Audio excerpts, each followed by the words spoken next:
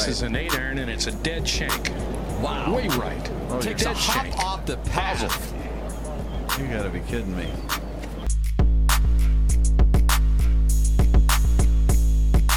Very tough pitch shot right here. You got to hit it into the hill. One hop up and bite, and it's in. Kind of like that.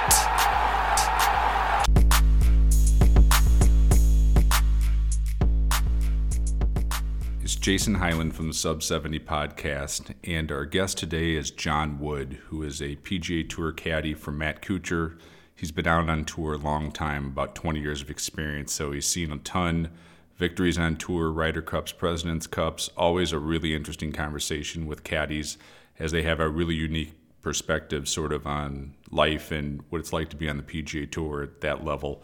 So we really appreciate the time that John gave us. Hope you guys enjoy the podcast. Please give us any feedback or ratings. And without further ado, here is John. Thanks for listening. Well, I would like to welcome to the Sub 70 podcast PGA Tour caddy for Matt Kuchar, John Wood, as our guest today. John, thanks very much for being on the podcast. I greatly appreciate it. Jason, thanks for having me. I'm looking forward to it. So you had a bit of an off season, taking some time off a little bit and recharging the batteries. What have you been doing during the break, and how excited are you to get back out there in 2019? I'm excited to get back out. I think Cooch is going to rebound from his not so great year last year that he had, and I think that win in Mexico really put him in a great frame of mind, got him ahead of game in a little bit. So I'm excited about the year, really excited, and of course getting to go to Maui is always a good thing in January to start the year off. I've been at home for about a month now. Been doing a little bit of camping. Went down to Joshua Tree, one of my favorite places in the world, and then came up to Big Sur and spent a few days there. And then other than that, I've been home playing guitar and seeing friends and kind of getting caught up with people. I know you also did produced and wrote an album called Record 66. How did that come about from, playing music to saying, I'm going to go ahead and record something and produce it and kind of get it out for the world to listen to? It's not something I ever in a million years dreamed I would be able to do. I played guitar for a while, but pretty much just kind of playing other people's songs and trying to learn very basic chords. And I'm an 18 handicap on the guitar. There's no question about that. But about 3 years ago, I decided I wanted to try and write a song. And, it wasn't as mysterious and magical as it had seemed to me before. And the first song I wrote was Lucky Then, which is the first one on that record that I put out.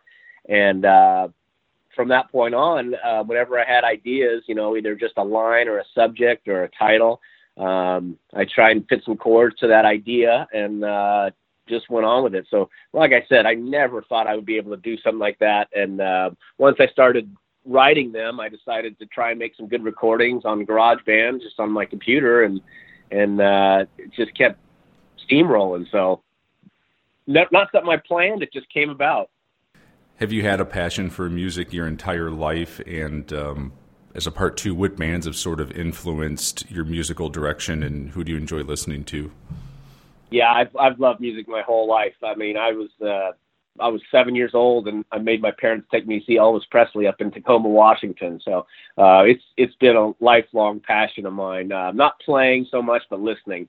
In terms of favorite band, my favorite band of all time is The Replacements. Kind of an 80s college rock band that was always on the cusp of being big, but, found their comfortable spot and were better off staying there. I like Wilco a lot. There's a band from Athens, Georgia called the Drive-By Truckers, who I absolutely love. But The Replacements are probably my favorite band of all time. Any plans for you playing live in the upcoming year with the album out and everything? Is that a possibility? No. I don't know. I really have never done that. I guess I could do an open mic or something like that, but there's no plans for it. If I do it, it will be just a spur of the moment bravery decision more than anything else.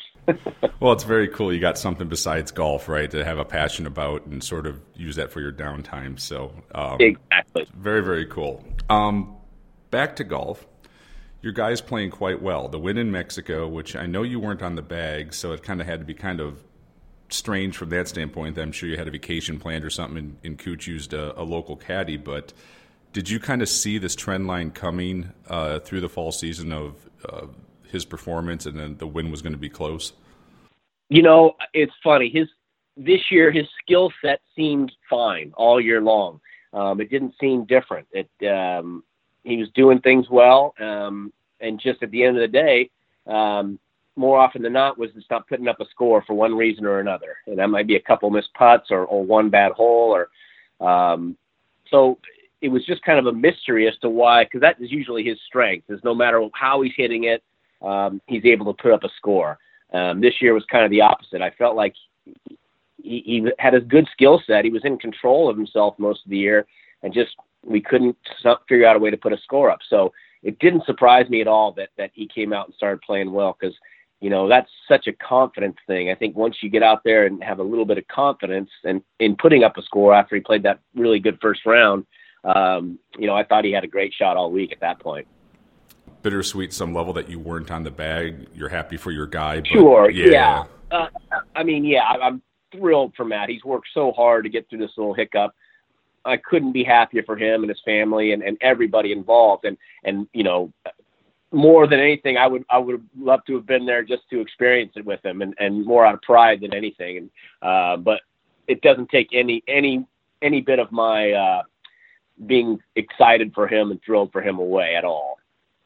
So will you guys do both weeks? I know you're going to play the Century Tournament of Champions. I imagine you'll play Waialae as well, right? Because that has to set up quite nicely for his game. And then will you guys be taking some time off, or will he hit the California coast and kind of play quite a bit on the first part of the season? What's the overall sort of game plan look like for maybe the first 8 weeks of the season? Yeah, we're definitely going to play the first two in Hawaii. He loves Waialae. Hasn't gone there for the last couple of years. It's kind of changed his schedule around. But he's going back to the schedule he used to play. So we're playing both in Hawaii. We're not sure yet about Palm Springs. I think that one's 50-50. And then we will play Phoenix. We won't play San Diego or AT&T, but we will play Phoenix and LA and Mexico. That's our plan right now. So that'll be enough to kind of get it rolling and try to pick some golf courses that sort of fit his game, I'm assuming, exactly. as well. Yeah. Been around Matt a few years now, you know, in that partnership. And what is the one or two things that he does year in and year out to make him such a world-class player that you get to see up close? Number one is effort. He never, ever doesn't give a shot full attention. No, I mean, no matter what position he's in, no matter what he's shooting on that day, every shot is important to him. And I'd say that's the number one thing. That's the greatest thing to have to caddy for, is a guy who is always into it. You know, you can't put a price tag on that, because sometimes, you know, you get in a bad place or you're going to miss a cut or something, and you know, guys can mail it in out there, and it's totally understandable, but Matt does not. So, you know, every day going to the course that he's giving it 100% effort, and he's completely into it.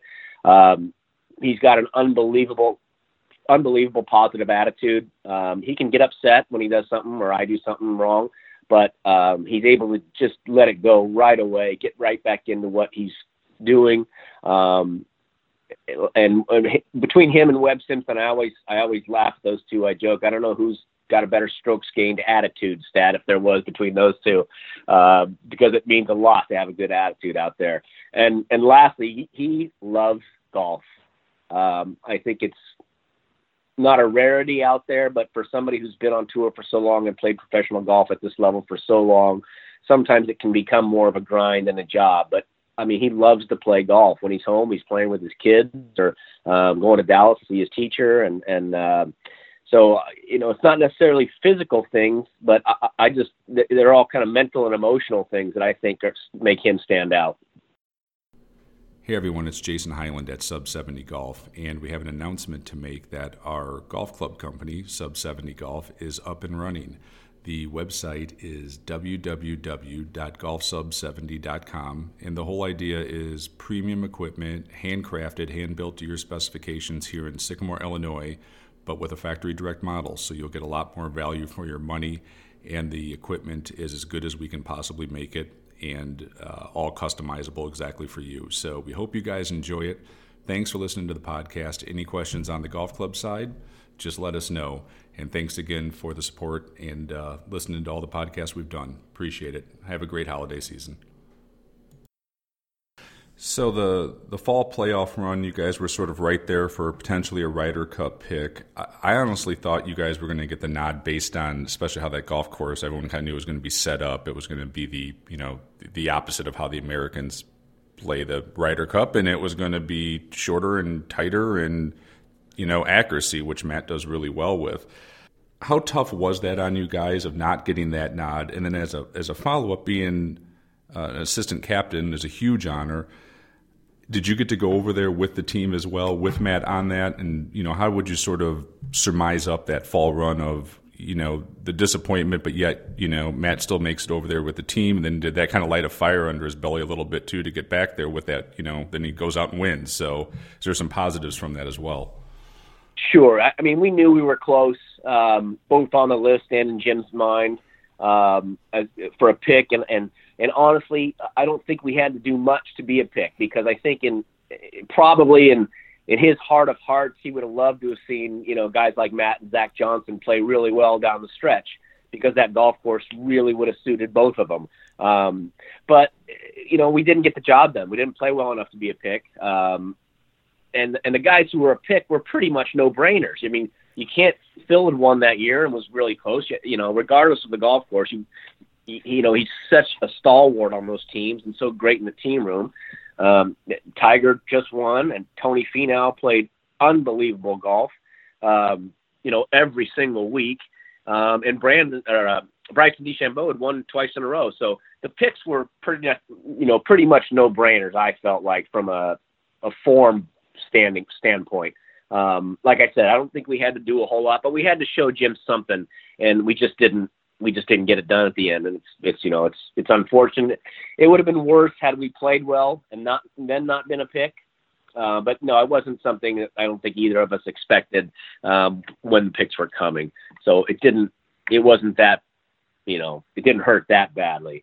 I did go over. I was kind of an assistant for the caddies, and Matt's assistant as well, kind of in charge of his cart and then doing anything I could for the caddies just to kind of stay ahead of the game. There's a lot of stuff that goes on during those weeks that's kind of extracurricular, and it was kind of fun for me to kind of stay ahead of the game for them and make sure they had everything they needed, and just kind of doing anything I could do to help them out was kind of a new perspective. It was fun until Friday morning. Then I really wanted to be on the bag. but it was still a great perspective to watch it from.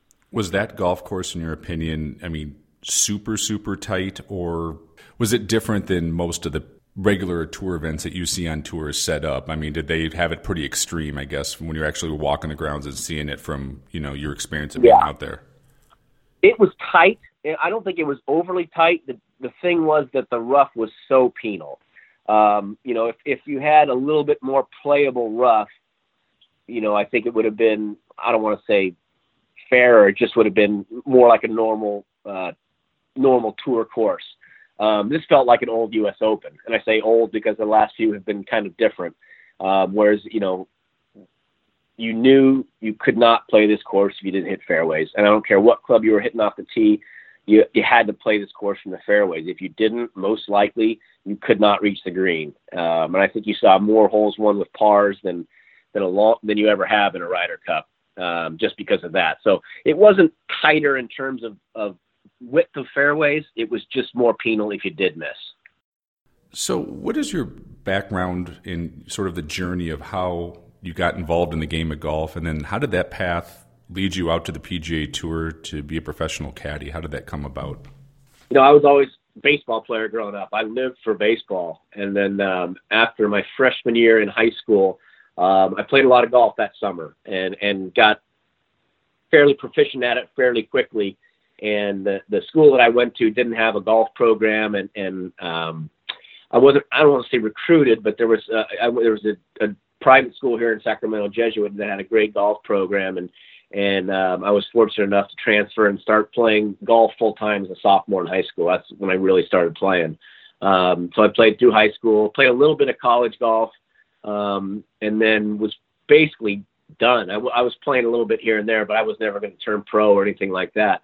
But being from Sacramento, I knew Kevin Sutherland very well. I knew his teacher, Don Bauckham, very well.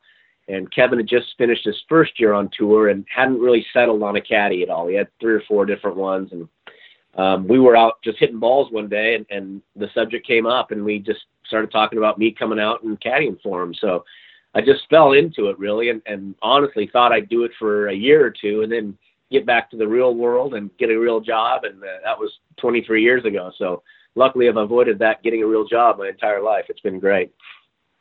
What essential skill sets does a really good caddy have to have when you're doing it at that level on the PGA Tour, and how long does it take to be really comfortable and good at that job when you're dealing with players of that level? Yeah, it's a great question. I had no idea. I thought I knew golf pretty well, and I thought I knew caddying okay. But when I started it blew me away how much more goes into it than I thought initially. And even today, there's, twice as much that goes into it than when I started. I think you have to be very prepared. So you're not surprised by anything during the week, during the day, during the round. The worst thing you can do is be surprised by something. So really be prepared. Know where the pins are. Know what the weather forecast is. Know how the course is playing. I always say a good caddy, and there's lots of good caddies these days, a good caddy has the answer to 5 questions that never get asked for every shot. So as a caddy's going up to start to assess a shot and get a yardage, before we even say anything or talk to our player about the shot or give him a yardage, we're calculating everything, and getting all the numbers that he might want. There's a total number, obviously, there's a front number, but we're also putting in our minds what the wind is doing, how much the shot plays uphill, what the weather feels like, how far the ball's going that day. So if you are asked, boom, you're ready with an answer. You're not fumbling with your yardage book or hemming and hawing or being indecisive. You are there and immediately have the answer almost before he finishes the question. So being very prepared, I think confidence has a lot to do with it. I think really good caddies, you think about guys like Bones and Joe LaCava, Steve Williams, Paul Tesori, over the years you hear those conversations on air and they're so positive about what they're saying. It's not one way or the other. They give their opinion. I think it's important to realize that you're being paid for your opinion and not to be afraid to voice it. You can't be afraid. You can't be a yes man and just trying to keep your job. You're not going to be a good caddy if you do that. A lot of confidence. And you got to have a good relationship in that your player trusts you enough and allows you to speak like that. They're paying you for your opinion and for your work and for your information that you can provide. So the worst thing you could do is like I said, be a yes man. And you're either going to say, you might get a job here and there, but you're not going to be a good caddy out there. And you got to have the confidence to state your opinion and live and die with that. So you got the green light where if Matt's over a shot and you feel something or see something that's different, you will step in. And is it ever a hard thing to say, when am I going to do that? When am I just going to let my player play the shot? Or is it just the years of experience you have, when you need to step in and call them off on it if you feel like the club's not the right club or something you guys didn't put in the equation? It's a tough timing thing when to step in. If he's already over the shot and he's about to pull the trigger, even if you feel something at that point, you got to be careful, because if he pulls it back and you say something, then it's really not going to be a good show. But yeah, I think once you've talked over the shot and you both decided on what shot it is, they're moving into golf swing mode. Okay, this is a shot. We both discussed it. We agree on it. I'm going to hit a smooth 7, and here's what I do to hit a smooth 7. To me, at that point, they kind of can check out of conditions. They're now at that point in the mind of hitting the golf shot. We have to stay in that moment of feeling conditions. So if we've decided it's a smooth 7, and all of a sudden, I feel a wind come up at our back that he might feel, but he's in golf shot mode now. He's not in analyzing feel. So at that point, we'll back off and I'll say, hang on, man, I don't like this club with this wind. And then if I pull him off a shot, then he'll kind of switch back to analyzing the shot and go, yeah, you're right. I feel it's just a normal 8-iron right now with that much help. So at that point, we'll either change to an 8 or we'll wait out the wind. I'd say there's a couple holes on tour where you really wait out the wind and you don't want to go back and forth. That's 17 at Sawgrass and 12 at Augusta. You kind of make your decision based on a certain set of parameters. And then if those parameters change, mostly wind, you tend to wait the wind out until it goes back to what it was when you made the decision. Because sitting there and going back to the bag and changing clubs can really get your player in a bad frame of mind. So you kind of at that point want to stick with your decision on the wind. And, you might say something like, just wait it out, give it a few seconds. We're in no hurry here. It'll go back to what it was doing. Just so they stay in that same frame of mind as well. And if it keeps up, then obviously we'll change. But for the most part, there's a few shots you really want to stick with the initial decision you make. Interesting how that experience must help with that. And you're playing half psychologist and half weatherman and factoring all those things in. It's I can see why some of those, I'm sure you were way better 5 years into it than you were your first couple years out there, right? There's that experience has to be invaluable that you've just been there and you've done it. It's interesting how much goes into just a golf shot, I guess is the point I'm making at that level. Yeah, exactly. These guys are so good. And the difference between good and average on tour is such a fine line that you really have to, go into all that stuff because, at the end of the week, one shot could be everything. So, I always tell everybody, these guys are so good that if they're over a shot with confidence, most likely they're going to make a good swing. I think most mistakes come on tour when there's indecision in their head. So if you and your player can talk over everything thoroughly, agree, he gets over the shot with full confidence that you've factored everything in and made the right decision. It's rare that they hit a bad shot then. Bad shots come when they're indecisive. We can talk about some of the guys you've worked for, and you kind of brought up Kevin Sutherland already and how you guys got to know each other from being out in Sacramento. And I don't know if you could comment on this. I think he was somewhat or is underappreciated on his career in the PGA Tour of how good he was for that period of time. I don't know if you feel the same way, and what was the best part of that experience caddying for him, and what made Kevin so good for so long? Kevin is very underrated. I think, he put himself in position a lot and for whatever reason, didn't check off. The only win he had was the match play win. When he had a lot of really good chances to win stroke play events, and for whatever reason, it just didn't happen. But yeah, he's one of the best iron players I've ever seen in my life. Just so consistent, able to control his ball flight and his distances unbelievably well. And I'm sorry, what was the second part of the question? Just, being out there for your first time doing that, to be with a player of that level, of consistency, like what made him so good? Just every year he was just there for an extended period of time. Kevin is so tough. He's such a grinder. It took him quite a while to get on tour after he finished at Fresno State. I want to say it took 7 to 8 years for him to make it on tour, and that kind of dedication. He's a fighter. So he had a really good short game. He was a good putter, great iron player. He really didn't have any weaknesses. So, he made a ton of cuts. He was always there. And Kevin was great with me that he had the patience to let me learn how to caddy out there, because like I said, I didn't have a clue when I started. But he was real patient with me, and I got to know some really good guys on tour right away and learn from them. And so he was just he couldn't have been better to me for a guy to start with. And then you got Kelk.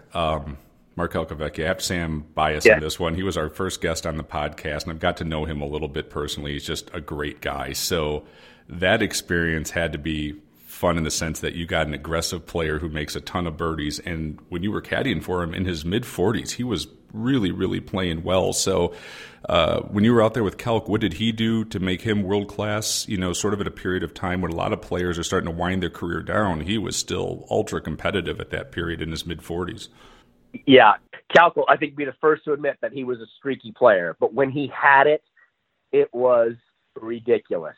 If he didn't have it, he had a pretty good short game and he could get away with some stuff. But when he was swinging well, and he knew he was swinging well, it was like, I can't remember who said it, but it might have been said about somebody else. But they said they'd shoot at a frisbee in the middle of the lake, and that was Calc when he was swinging well.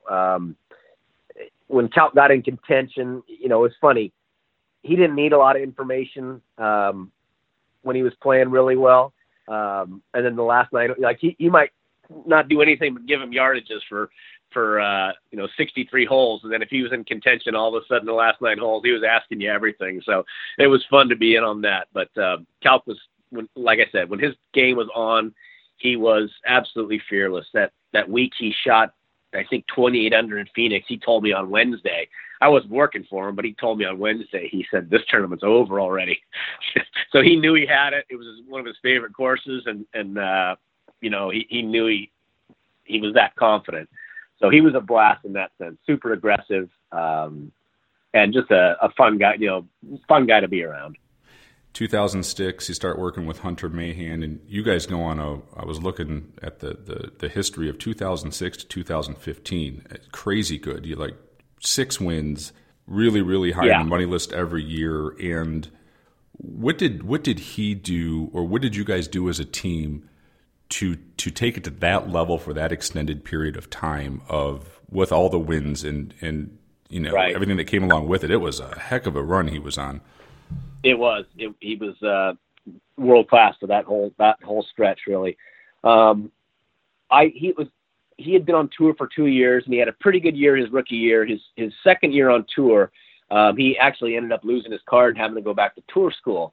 At that point, Calc and I had split up on just a mutual agreement. Calc needs to look at somebody new a lot. So we had played with Hunter in Milwaukee, and I talked to the Ping rep at the time, Matt Rollins, and said, hey, if Hunter is ever looking, let me know, because I think he's got a lot of game and it's untapped right now, and I think I might really be able to help him. So he ended up calling Matt as well, and basically said the same thing about me. So we luckily just hooked up that year, and I went to tour school finals with him. That was our first tournament together, which, talk about stress. That's as stressful as I've ever caddied is caddying a tour school. And he got his card back, and we started together that year and just never looked back. And I think he was such an unbelievable ball striker, and similarly to maybe Matt last year, in that he just wasn't putting up the scores he should put for how well he hit the ball. And I think maybe my demeanor with Hunter was very, I don't want to say forceful, but I really felt like when you told Hunter A, B, C, do this, he could just turn off everything and do it. Here's the number. Here's the club I think it is. Hit it. And he would say, okay, and just do it. In a case of you see that little trash can 300 yards out there, hit your driver right at that. It's perfect. And he would do it. So he was such an incredible ball striker, and always was, really. That whole stretch you're talking about, just probably the best ball striker I've ever worked for for that stretch. And then I'm assuming in your wildest dreams, you never thought he would struggle like he has over the last couple of years. Kind of a two-part question. Any idea what caused that? Then on the flip side, boy, when the chips were down this year and he went back to the Web.com finals, he bucked up and showed up and played like a champion. So it shows he's got a ton of heart. Still the talent's there and for him to do it. So Sort of a two-part question there. A lot of resilience, yet I think most people in golf would have never thought he would have had those struggles, but it also shows golf's, it's a fine line. It doesn't take much, to have your golf game not where it once was. Sure, exactly. Hunter had a lot of stuff going on outside of golf. It's not always, the golf that starts something. He's an unbelievably great daddy, and they had 3 kids under 3 very quickly, obviously. So he had a lot more going on than just golf in his life. And that was really the first time in his life he ever had that. So there was some adjustment time, I think, to that. I think he's figured it out now. He was such a confident player for a while there when he hit it so good. And then when that started to get a little shaky, I think he was spending more time at home with the kids and being a dad maybe than he used to on his golf game, which is 100% understandable and laudable. He should. But yeah, he really struggled for a couple of years there, and he's coming back.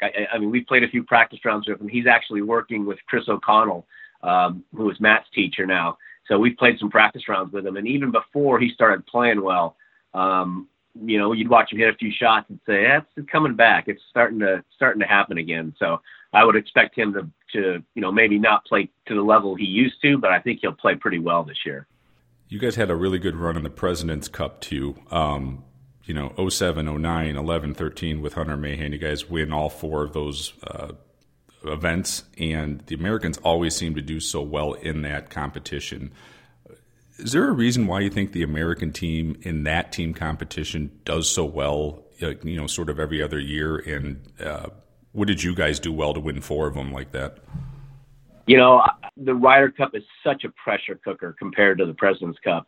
I'm not saying the President's Cup is easy because a lot of those were close. I mean, we ended up winning, but they weren't blowouts by any means. I think that event particularly, I think the international team struggles to bond sometimes.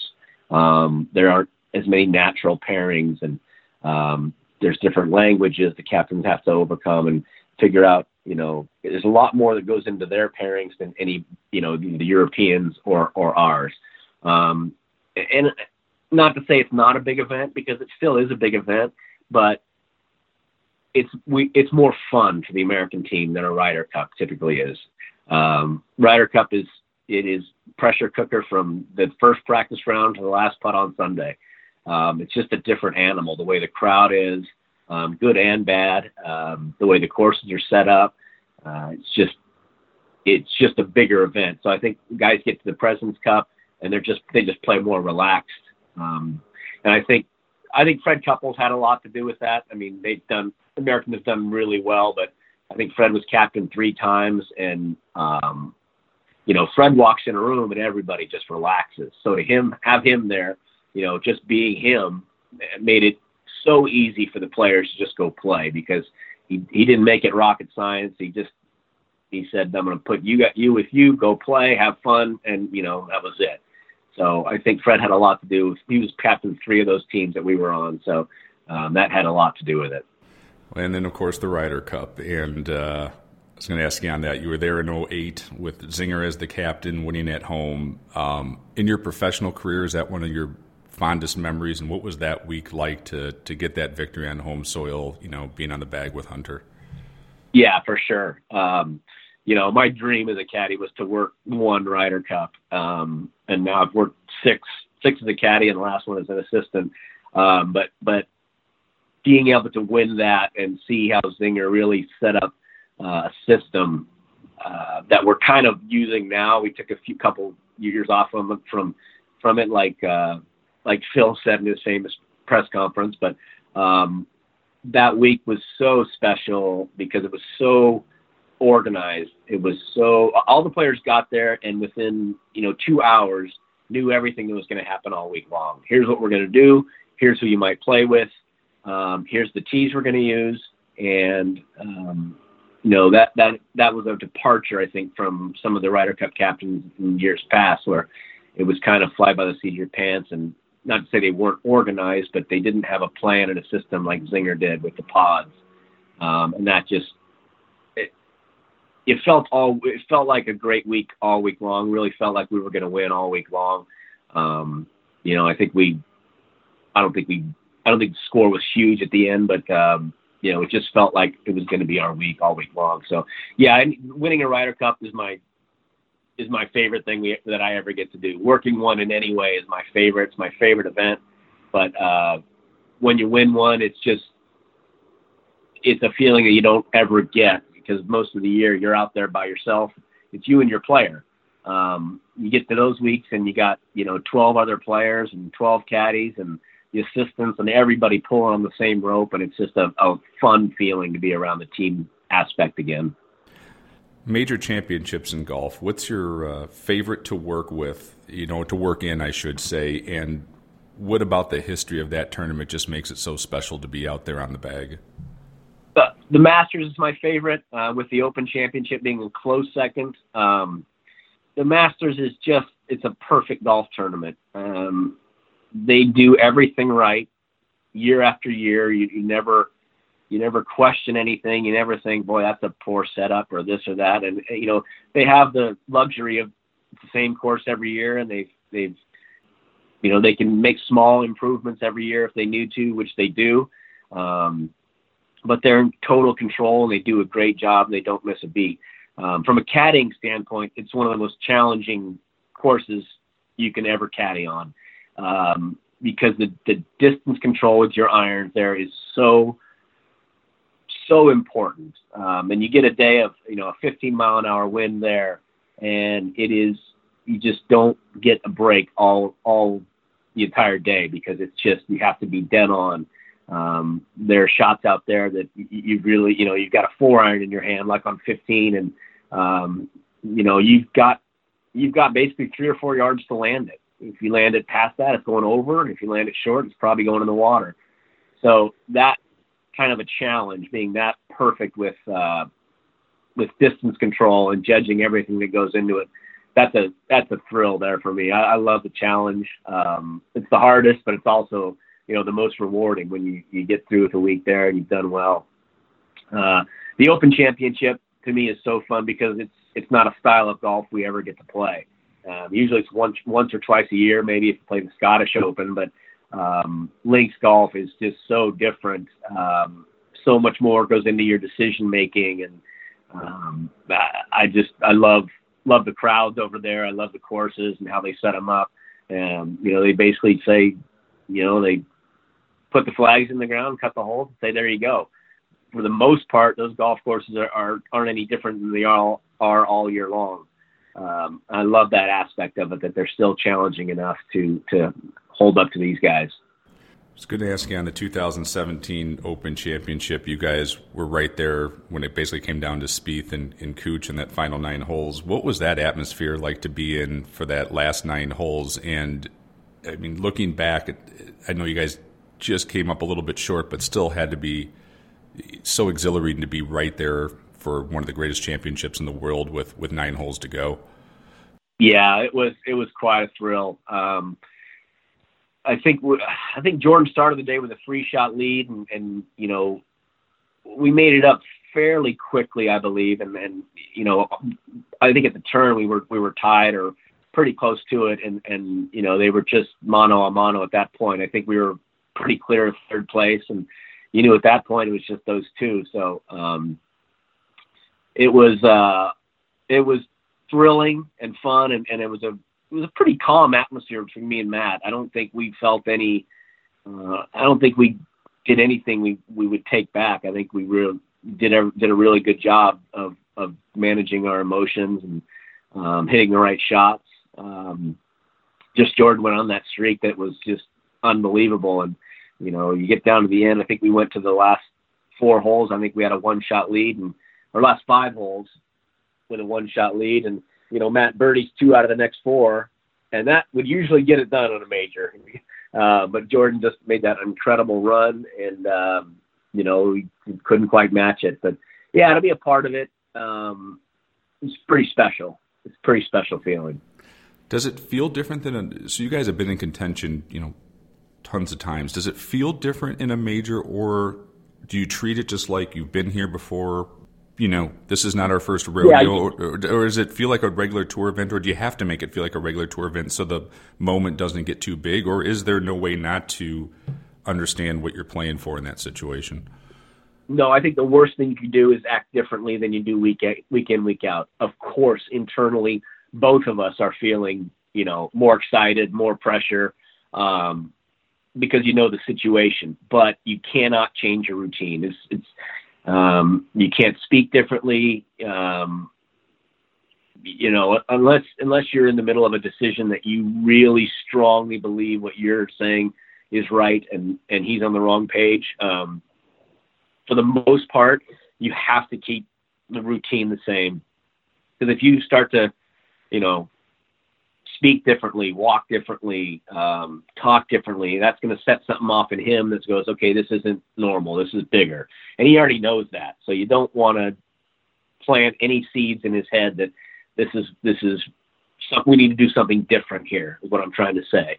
You want them to do the same thing they do week in, week out, and, hope it's enough at the end. But you can't show differences in emotions or how you're speaking or anything like that. You really want to keep it the same thing that you always do. I was going to get your opinion on this topic as well, because it's getting battered around in social media quite a bit on the distance debate. And when you started caddying professionally in '97, the Pro V1 was not out yet, so it was still kind of more of an older school way of playing golf with a little more movement to the ball and more spin and more curvature. What's your opinion of how the eras have changed, and do you think the way the golf is played today, where distance is such a huge factor, then you're better off to pound it, wedge it, and putt it versus working the ball or whatnot compared to when you first started? Do you think the golf ball should be taken back a little bit so essentially it spins more, or are you completely comfortable with the way the modern game is being played? No, I'm a big proponent in rolling it back, either, rolling the ball back or making the drivers a little smaller.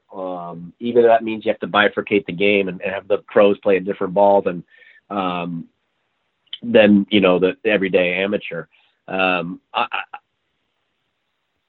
It's enjoyable to watch. I mean, who doesn't like watching long drives and things like, to me, I think we're seeing the end of an era where you're going to see guys like Cooch and Zach Johnson and, the typical US Open, prototype was a Tom Kite or a Curtis Strange, who hit it 265 to A, hit their 7-iron to B, and, hit their wedge to C and moved on. And, hitting fairways was important.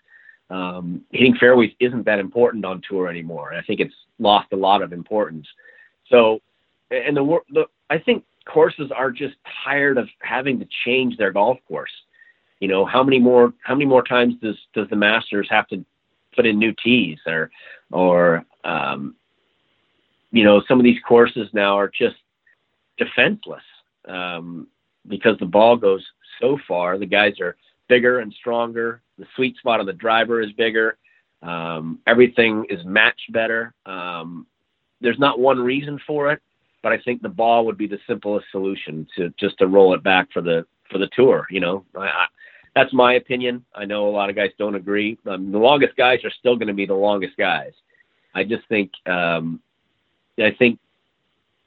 read a stat where it was last year, the year before, that all year long, Dustin Johnson didn't hit more than a 6-iron into a par 4. Yeah. That was all year long. And I heard when he won Kapalua 2 years ago, I think it was last year, I think his average approach shot was 90 yards. I mean, I know he's one of the longest guys in the world, but you gotta find new challenges, and keeping the game the way it is, I'm afraid is, you're just going to see one style of golfer anymore. You're not going to see the variety. Well, and the tricky part is, 51 other weeks of the year, even have a TPC golf course, those tee boxes are just basically shut down because people don't, I know how good the guys are and how far they hit it, but 99.99% of the people who play golf don't do that. So you kind of are setting this golf course up just for this little small group of 200 people who can do this. What's the cost associated with it? all the other stuff that unless they're going to shoot 24 under par in your golf course, if you don't make it longer or put some more protections that even a better amateur player doesn't need. It's going to be interesting in the future. And I guess the point I made, I was out at the web.com tour this year, and you can see what's coming down the pipeline. And they take a 7,200 yard golf course, and it's driving iron 9-iron on a 450 yard par 4. And you look at the size of these guys and you go, okay, this is what's coming in the next 3, Cameron Champ's on the front end of that. And what's the game going to sort of look like? I don't think it's going to be as pretty. I liked seeing guys hit mid-irons and having a little bit more variety, but, I'm also 45 years old and had to grow up with wooden woods and a ball that spun. So I don't know. It's going to be interesting to see where does it exactly go, because I think these golf courses are going to be pretty defenseless for that elite group of players. I've said this for years, and it's just an opinion. It's no basis in fact. I haven't heard anything. I don't have inside information. But I think the one entity that really is going to have the most say in this is going to be Augusta National. I think at some point they are going to say, that's it. We're done changing our course. And if you qualify, we would love to have you. And here's our golf ball. Yep. And I think they're the one tournament with enough power, and to do that. I think they're going to have a lot of say in it down the road. And if they take the lead in something like that, there's not a player in the world who's going to say, I'm not playing the Masters. Maybe they're going to be able to make that change happen. But it's just a hunch, and I have no basis in fact, like I said. But I think they're the one entity with enough power to do something like that and have it not be questioned. Is there any other rules that you would change in golf if you could just snap your fingers and make that change that you think would make the game better? Yeah, there are two. One is sanded divots. Sanded divots to me are by definition under repair. If there's no sand in it, that's fine, and that's part of the golf course. But when they sand the divot, that to me is a part of the golf course that is by definition being repaired, and you should get a free drop out of a sanded divot. The other one is plug ball marks.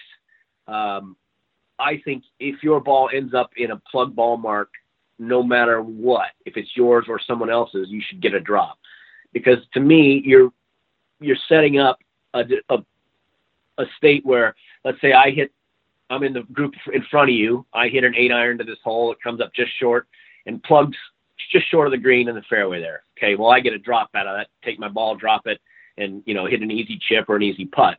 Let's say you're right behind me in the next group. You roll up, and your ball comes into the exact same situation mine was, in the exact same hole, but it didn't plug there. It rolled into it. Now you've got to play it. That to me is completely unfair. So those are the two rules that I would like to see changed. Well, these next few I have for you are just kind of quick hitters, whatever comes to your mind quickly on this stuff, and then we'll get you out of here. But besides yourself, of course, who are the 2 or 3 other caddies that you think do a great job, and what do you admire most about those guys on tour with you? Joe LaCava. I've known Joe forever. He worked for Fred forever, and I was obviously with Tiger. Joe is so under the radar and so quiet, but talk about confidence. I talked about that earlier. Joe is just so confident, so prepared in what he's doing. He doesn't, there's not a lot of fanfare. There's not a lot of histrionics. It's just, here's the facts and here's the shot and go do it. So Joe to me is as good as it gets. Paul Tesori, I think, is incredible. Who works for Webb Simpson, maybe the most prepared caddy out there. But there's so many good. Fuchs, Mark Fulcher worked for Justin Rose, just incredible caddy.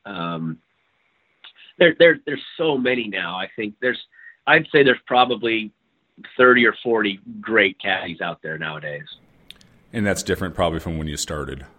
Yeah, more goes into it now. Yeah. When I started, it was simple compared to what goes into it now. Best golf shot you ever saw hit on the PGA Tour? Could it be your guy, your player, or somebody else in the group where you were just absolutely blown away of how good that shot was? That is a great question. Can it be one I was at the tournament but didn't see in person, or sure? Does it need to be yeah. Any way you want to go with it. Tiger's fairway bunker shot. I think it was a 3-iron at Hazeltine, with the ball way below his feet, huge trees right in front of him. And he hit 3-iron over these trees and cut it to about 15 feet and made the birdie. I think it won on 18. I think the 9s were switched back then, but that was the most incredible shot I've ever seen, and I just never thought I'd see anything that compares to that. I still don't think I'll see anything that compares to that. Taking out the major championships, what's the best golf course on the PGA Tour for a normal event, and what makes that architecture of that golf course, stand the test of time and makes it so great to play? Does Players Championship count as a major or no? Nah, it's not a major. Okay, then Players Championship, TPC. I think you look at that course and you look at the list of winners, and anybody can win there. Length is always going to be an advantage, but it's less of an advantage there. It's one of the few courses we still play where you do have to hit fairways. You can't. That Bermuda rough is so difficult to predict what the ball is going to do out of it. And if you don't have the ball in the fairway where you can control it, you're not going to be able to play well on that course. And I think the fact that you guys from Fred Funk to Tiger Woods winning there says all you need to know about it. Anybody can win. I think it's the fairest course we play all year long. I'm going to have you take Tiger out of this, the answer potentially, but because everyone says him. So the most talented, raw talent, natural talent of anyone you've seen on the PGA Tour besides Tiger Woods? Dustin Johnson.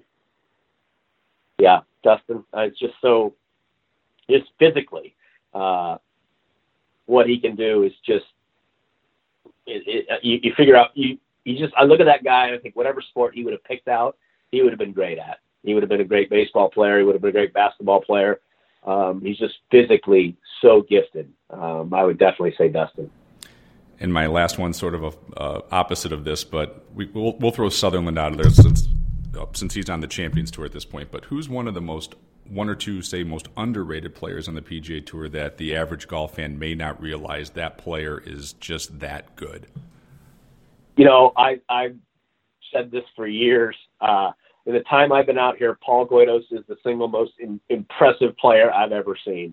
Because honestly, I don't think he would, be upset with me saying, if you were at your club championship and we watched him warming up, you'd think, oh, I got this guy. It's not even going to be close. And yet here's a guy who's had, I think he's won 2 or 3 times and then won a lot more on the senior tour, was on tour for 20 something years. And, you looked at the skill set and think, how did he get it done? And he just got it done. Paul Guedos to me is probably the most impressive golfer I've seen in my entire time out here.